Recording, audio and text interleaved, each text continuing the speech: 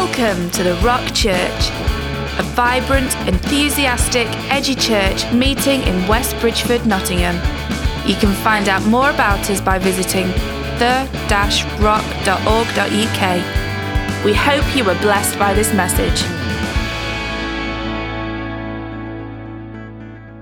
Awesome. So, we're going to get the man of God up to preach the word. So let's give a mighty Rock Church welcome to Josh Nicholas. Come on. Let me pray for you, Josh. Awesome. We want to pray for you. Stretch your hands out to this man of God. Father, we pray that what Josh has got to say tonight, Lord, is purely from you, Jesus. We pray that you would speak mightily through him, Holy Spirit, and that he'd speak the words of life that will completely transform beyond belief tonight, Lord Jesus. And your spirit would be evident, and tongues of fire would come from this man, Lord, and empower us all to be closer to you. In Jesus' name, amen. Go for it, brother. Thanks, mate. Well, good evening. As you just heard, Christian football is the nearest thing you can get to UFC and ultimate fighting. There really should be a disclaimer. It's pretty brutal. It's all that pent-up aggression, I think, among Christian men, where they just like kick 10 bells out of each other. Simon, far more interested in shoulder barging and wrestling something to the floor than actually kicking the football.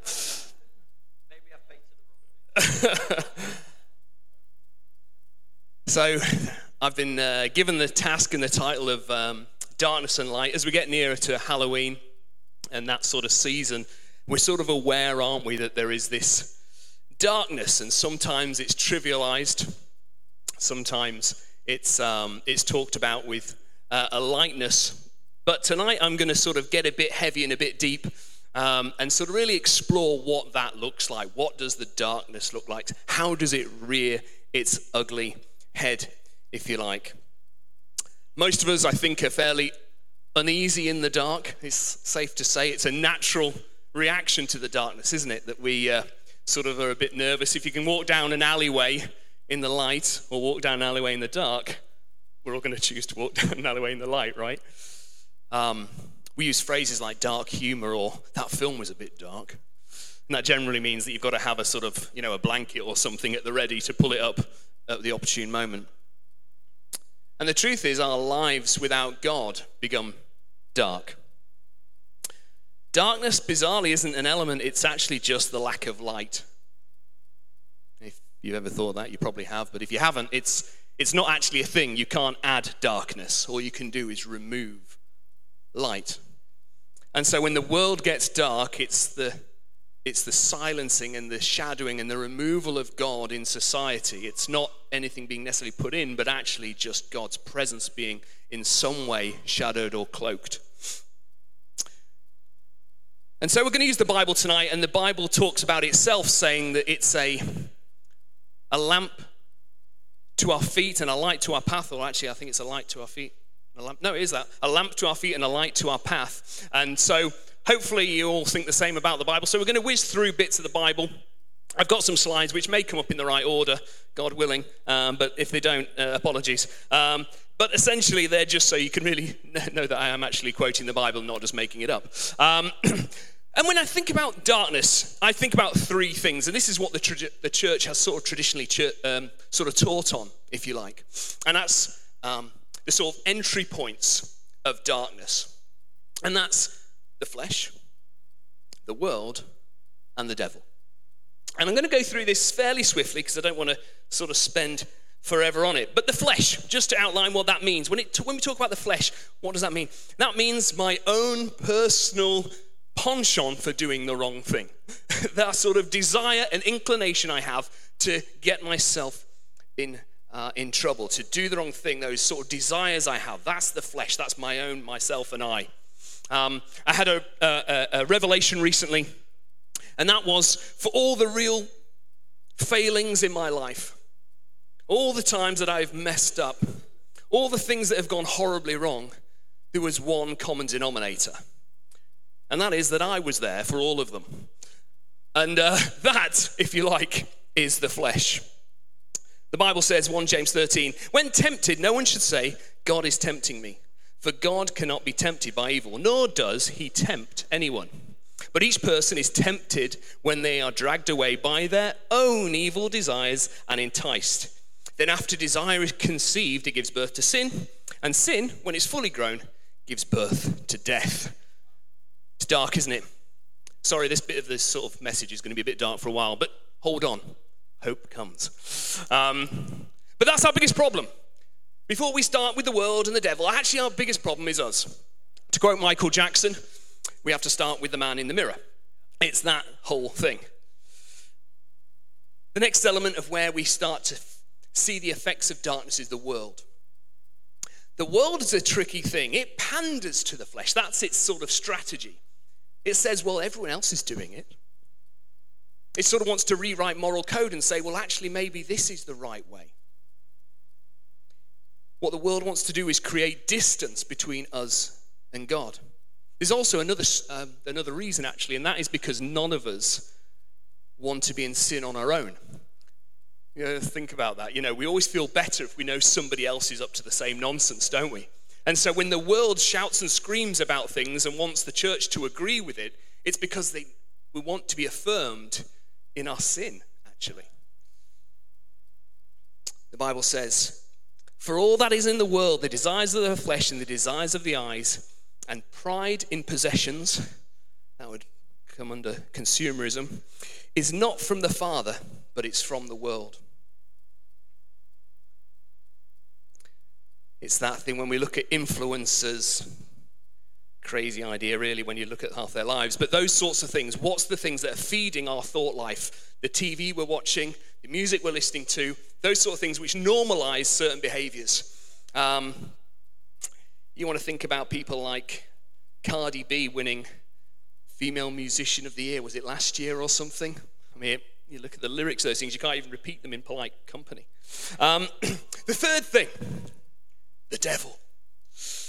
Now this is, what I don't want you to come away from this message thinking is that we blame everything on the devil, because that would be silly. As I said, primarily my biggest problem is me and your biggest problem is you. But we also mustn't disregard the work of the devil. It's real. He really is a real entity, a real spiritual entity. And he conspires and lies and thoughtfully tries to see you come to ruin. The Bible says, be alert and sober-minded. Your enemy, everyone say enemy. The devil prowls around like a roaring lion looking for someone to devour. Friends, the devil isn't trying to hurt you. The devil is trying to destroy you. He isn't trying to make your life a little uncomfortable. He wants your soul to be lost for eternity. Let that sink in. He's not playing games. And here's the kicker. Sometimes the devil can win your destruction by giving you everything you ever wanted. Right? The desires of our hearts. Sometimes he can come as an angel of light, as I'll talk about later. The Bible says in John 13, the evening meal was in progress, and the devil had already prompted Judas, the son of Simon Iscariot, to betray Jesus. He'd already prompted him. You see, we get to there and we think, well, Judas has obviously suddenly lost it. He's lost the plot. What's happened to him? I don't know. He's suddenly gone off on one. But the devil has already been at work. He's already prompted him. He's already planted things in his mind and in his heart. He's a planner. He's a schemer. He's not stupid. Some things are not accidental. Matthew 13, verse 25 says, but while everyone was sleeping, his enemy came and sowed weeds amongst the wheat and went away. While everyone was sleeping. Wake up! Wake up, church. This enemy wants to come when we're asleep, when we're not paying attention, when we're not on the ramparts keeping watch. This is the enemy's schemes. They're real. Don't worry, I know we're victorious. We're getting there. But the enemy's still real. He's a defeated foe, but a defeated foe can still be dangerous. And he comes and he sows weeds amongst us while we're sleeping. I love in 2 Corinthians, Paul says, in order that Satan might not outwit us, for we are not unaware of his schemes. The devil is crafty. He's a scumbag. Make no mistake. Halloween isn't just for laughs and giggles. There's stuff behind darkness which is working its way to try to bring about our destruction, our children's destruction, the destruction of our society as a whole. And it's dark, and it's pervasive, and it's evil. And often the devil's just reduced to like a little cartoon character, isn't he? It's like a little orange, little red guy, hawks, and a forky little spiky little trident thing, and sort of a giggle. But that's not the face of the devil. The devil can really be seen in all the malevolent, evil things that happen around the world. There's if anyone likes films, The Usual Suspects, great film. And a great quote from that, actually it's not original for that, but it's quoted there. It says, the greatest trick the devil ever pulled was convincing the world that he doesn't exist. For us to reduce him to just some anecdote, to just a bit of a fable. We don't want to give the devil more authority than he has. He's defeated, right? We know that. But he isn't without his schemes and plans, and he isn't without the intentions of trying to destroy us. He's looking to devour you. He's not looking just to give you a bad day. He's looking to see your eternity lost. And if you're not sure about, well, are things really dark? Let's just have a quick think about things. Slavery. There are 50 million slaves in the world today. 50 million slaves. Just think about that for a moment. 50 million. In Africa alone, there are 10 million slaves today. We talk about the transatlantic slave trade and that sort of shocking era of slavery.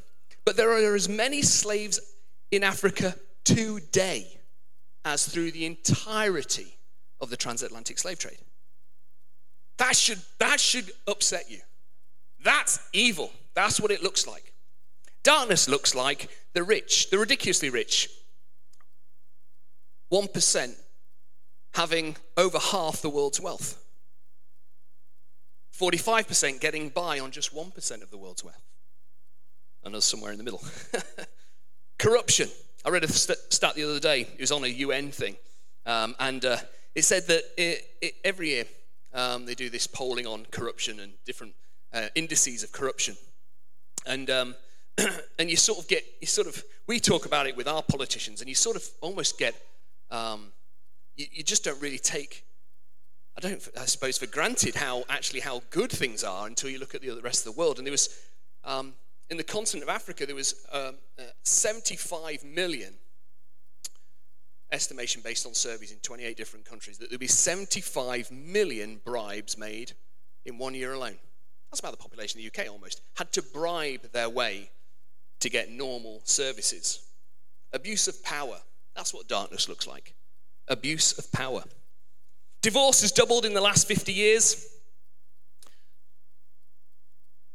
It has dropped over the last few. I thought that was maybe a good sign, but then I looked into marriage, and marriage is actually now at the lowest it's been, the rate of marriage, since records began in 1862. So not only are people divorced twice as much as they used to be, but they're actually getting married less. So a commitment to family, commitment to relationships, commitment to bringing up kids in homes, single-parent families on the rise. That's what darkness looks like. Abortion. What if I told you that 27,000 babies were aborted last year in the UK? Is that a mind-boggling number to you? It's a lot, right? Thing is, I wish I could tell you that. But that was actually the number in 1967, as the law was changed. As of 1968, it doubled over the next to over 50,000. By 1970, it doubled again to 100,000. To now, when we have year-on-year records, not the sort of records we want to hold, but last year, over 227,000 babies were aborted. Now listen, I realize we're all intelligent people.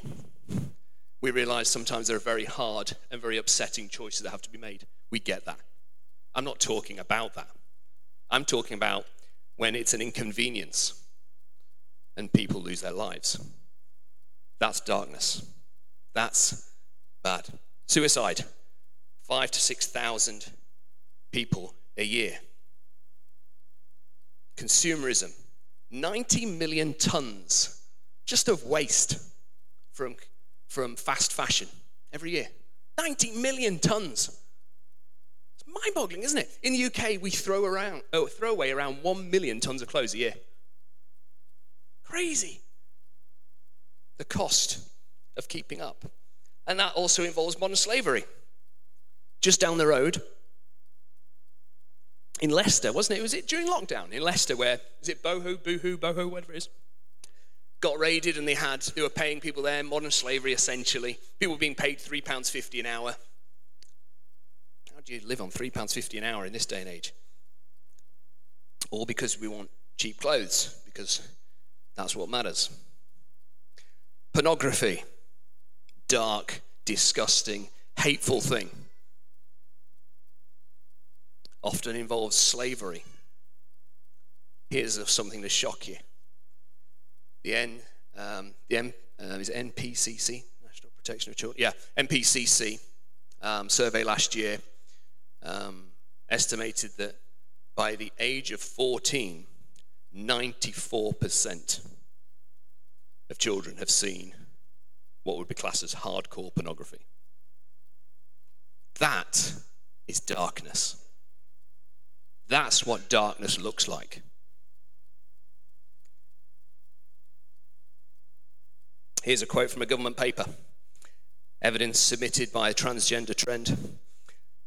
The rise of over 4,000 in referrals to the Tavistock Gender Identity Development Service over the past 8 years of girls who develop gender dysphoria or after puberty is historically unprecedented.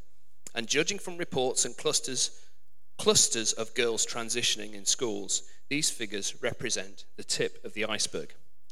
This isn't a pro or against sort of article. This is just some evidence submitted along with a paper to its own government website.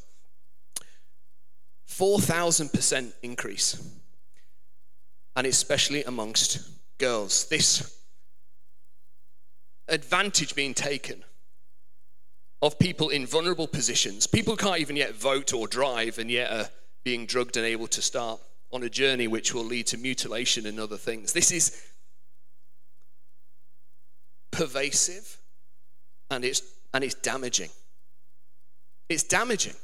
You see, people are making decisions about their lives when they're in a confused state that are going to have effects for their entire life. And it's dark. It's dark. And this stuff is now celebrated. The Bible says, woe to those who call evil good and good evil, who put darkness for light and light for darkness, who put bitter for sweet and sweet for bitter. Darkness is removing the light and making it obscured, making it not obvious. In 2 Corinthians, it says, and no wonder, for even Satan disguised himself as an angel of light. So it's no surprise that his servants also disguise themselves as servants of righteousness. Their end will correspond to their deeds. It gets so confusing sometimes to know right and wrong. Sometimes some things that we know are like, this doesn't fit right, doesn't feel right, doesn't feel like this is in line with the way God's made the world, and yet it's presented sometimes as righteousness. And it gets incredibly confusing. That's the lies of the devil. He's called a father of lies. So if you weren't sure, hopefully you're convinced. The world is a dark place. It's a dangerous place. suicide, abortion, divorce, pornography, slavery, war, crumbs. We've got enough war going on, haven't we, at the moment? And that's terrifying even in itself. And the lie is that it doesn't matter what anyone does as long as it's not hurting anyone else. Well, that's not true for Christians. It does matter to us because you matter to us.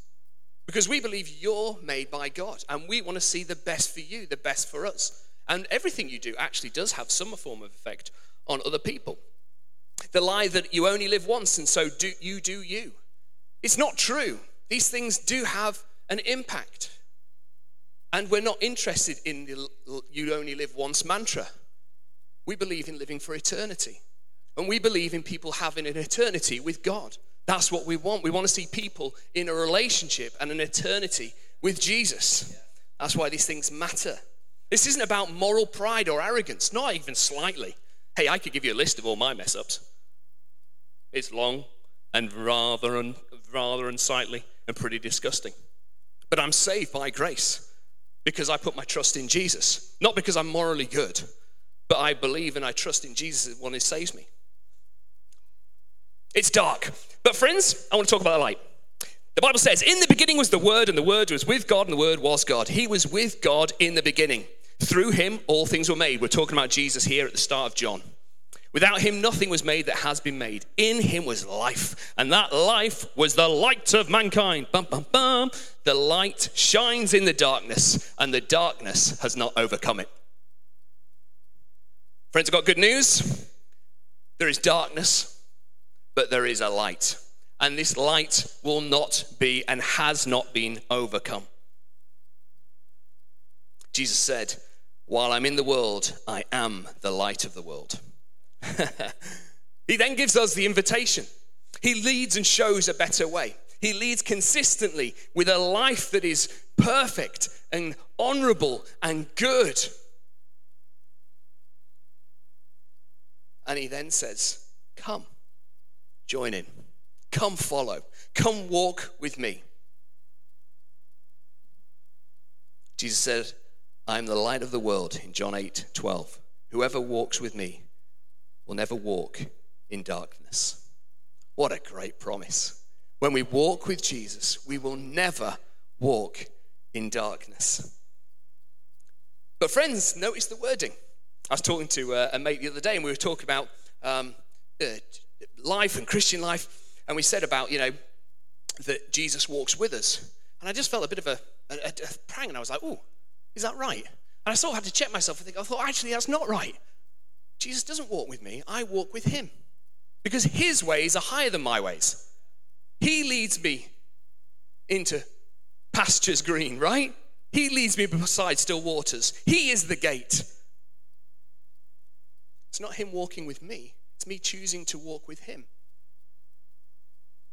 That's what being a Christian means. It means actually you're king, I'm not, and I know that you have my total best interests, that you want me to have life and life to its fullness, and so I'm going to trust that what you say is good and true, that I can use your word as a compass, as I think Simon said earlier, as a true north as to how to navigate my life.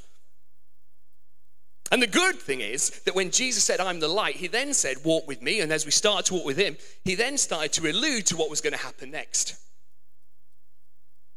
And that was that the baton would be passed. Jesus is the light of the world. He said, whilst I'm in the world, I'm the light of the world. But that's because he wasn't going to be staying in the world. Who was going to be the light then? Us, the church. The baton was going to be passed. John 20 says, as the Father sent me, I am sending you. This is Jesus. As the Father sent me, I am sending you. In that same way. Just think about what that means. The Father sent Jesus to work miracles, to see people set free, to see people healed, to see the blind given sight. And in that same way, he then turns to us and says, hey, high five, off you go. Now I'm sending you.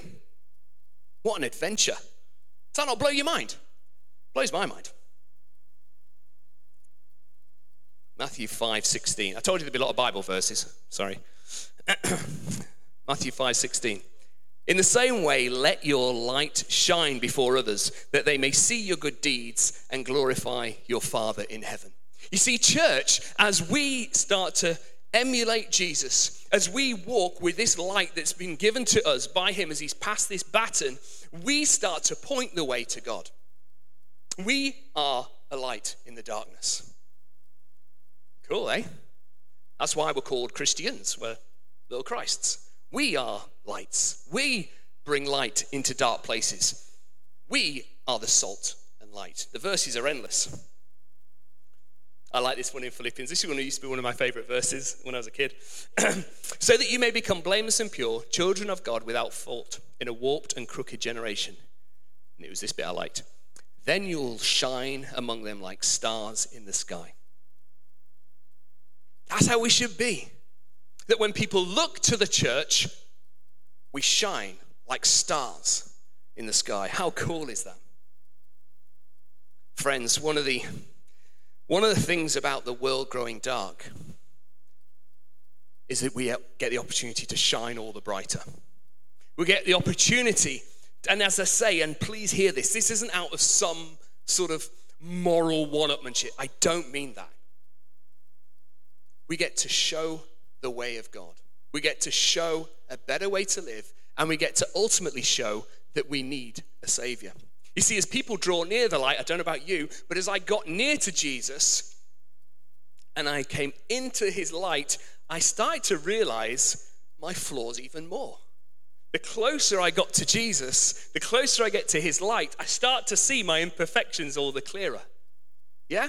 And so as we bring light to the world, it starts to allow people also to see that they have faults, imperfections, and in need of a Savior. When we have no sin, when we have no darkness and light, when we have no rights and wrongs, we don't need a Savior, do we? It's obvious. When everything goes, when there is nothing that's wrong or right, what do you need saving for? It's logic, isn't it? It's obvious. So how do we get there? How do we do it? How do we emulate this light? What does it look like to be children of light? Here's a few quick thoughts of mine. The first thing is, call out the devil's work quick. Just call it out. You know, when Peter says to Jesus, and they're walking along, Jesus is like, well, you basically am about to go and get crucified. And Peter's like, oh, don't say that. You know, that's not a great idea. I think it could be something much better. How about the Hilton? And Jesus is like, get behind me, Satan, straight away. And you always think, ooh, flipping heck. Come on, Jesus, that's a bit harsh. That's your mate. But he's straight there. He's on it. The moment something is a temptation or a leading away, he calls it out and says, that's not from God. That's from somewhere else. I also want to point out the language. He uses a strong language with somebody who was very close. And that's why I can talk frankly here. We're a church. I can talk frankly and openly as a community of God. Do I talk like this to somebody who's not a believer and not of faith outside? No. Because it'd be stupid. It'd be unwise. Jesus can talk like this to Peter because Peter's proximity and his closeness of relationship allows him to treat him very abruptly and harshly. It's like when your parents, then they can talk to you in a way and say, no, that's not right. This is the right way. With outsiders, we don't do that. We use wisdom. Relationship makes a difference in how we do things as well. I don't know why I said that, but I just thought it was important to say. Anyway, the other thing is that we do attack arguments and ideas, not people. Not people. God loves everyone. The end. Full stop, period. Irrespective of whatever. It's never about, oh, well, they do this. If it ever mattered, I would have no chance of getting to heaven because I'm a sinner. And all I can ever bring to God is filthy rags, the Bible says, and it's totally true. But we do attack ideas and arguments. 2 Corinthians 10, verses 3-5 says, for though we're in the world, we do not wage war as the world does. The weapons we fight with are not weapons of the world. On the contrary, in fact, they have divine power to demolish strongholds. We demolish arguments and every pretension that sets itself up against the knowledge of God, and we take every thought, and we take captive every thought and make it obedient to Christ. That's the self, taking every thought of my own, all my own stupid, twisted, daft thoughts, taking them captive, make them submissive to Christ. That's me, that's the flesh. But we also, with the world, we destroy every argument and pretense that sets itself up against God. That's not arrogance, that's instruction. That's what living as a Christian life means. Why? Because God's holiness is important to God. If you're not sure, read the Bible. He defends his holiness pretty abruptly at times. And it's important because for the world to know that we need a savior. We need to know that God will defend his holiness and that we don't make the mark on our own.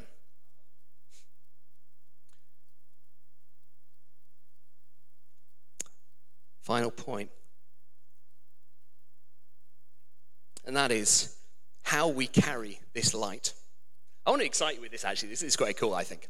So, Jesus is talked about as the light of the world, right? But if we sort of have a little gallop through the Bible, light and fire has always been associated with God and his presence. Look at when God spoke to Moses, he spoke out of a burning bush. You look at how God's presence led the people of God. It was in a pillar of fire, this burning light. If you think about here's a good one. If you think about the temple, when the temple was consecrated, so David's idea, Solomon fulfilled it, they consecrated the temple, in other words, the grand opening of the temple, big old building, everyone's there, big shindig, and it says that fire came down from heaven and consumed what was on the altar. God's presence was in this fire. In fact, it was so important that there was then an instruction to never let that fire go out, to let it burn consistently, and they had to never let it go out. Because it was a sign of God's presence being there. And then Jesus comes in light. And we see him on the Mount of Transfiguration, where you get a peek inside when he unveils himself just slightly, and you get blinded by this glorious light of God wrapped up in flesh. And then he passes the baton to us and says, now you be light. And what's he say? What's he say the reason is?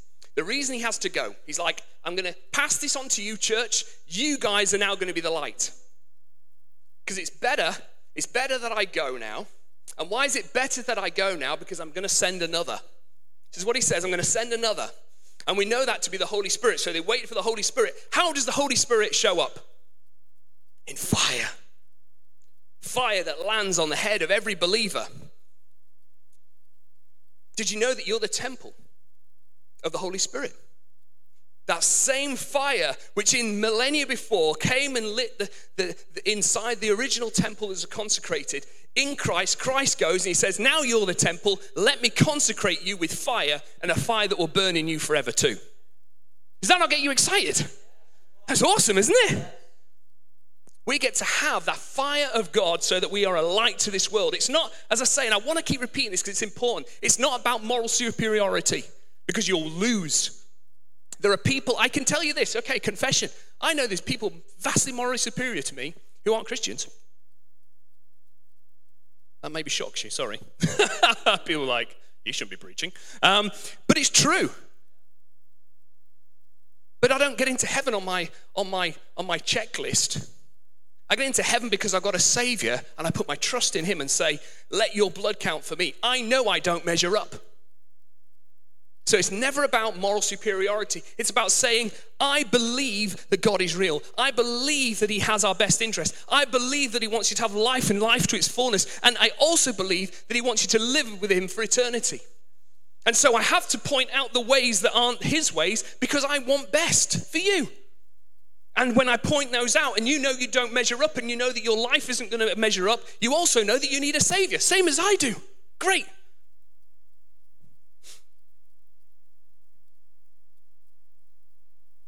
We're going to have a time of worship in just a minute. Some music and stuff. A time to have some ministry.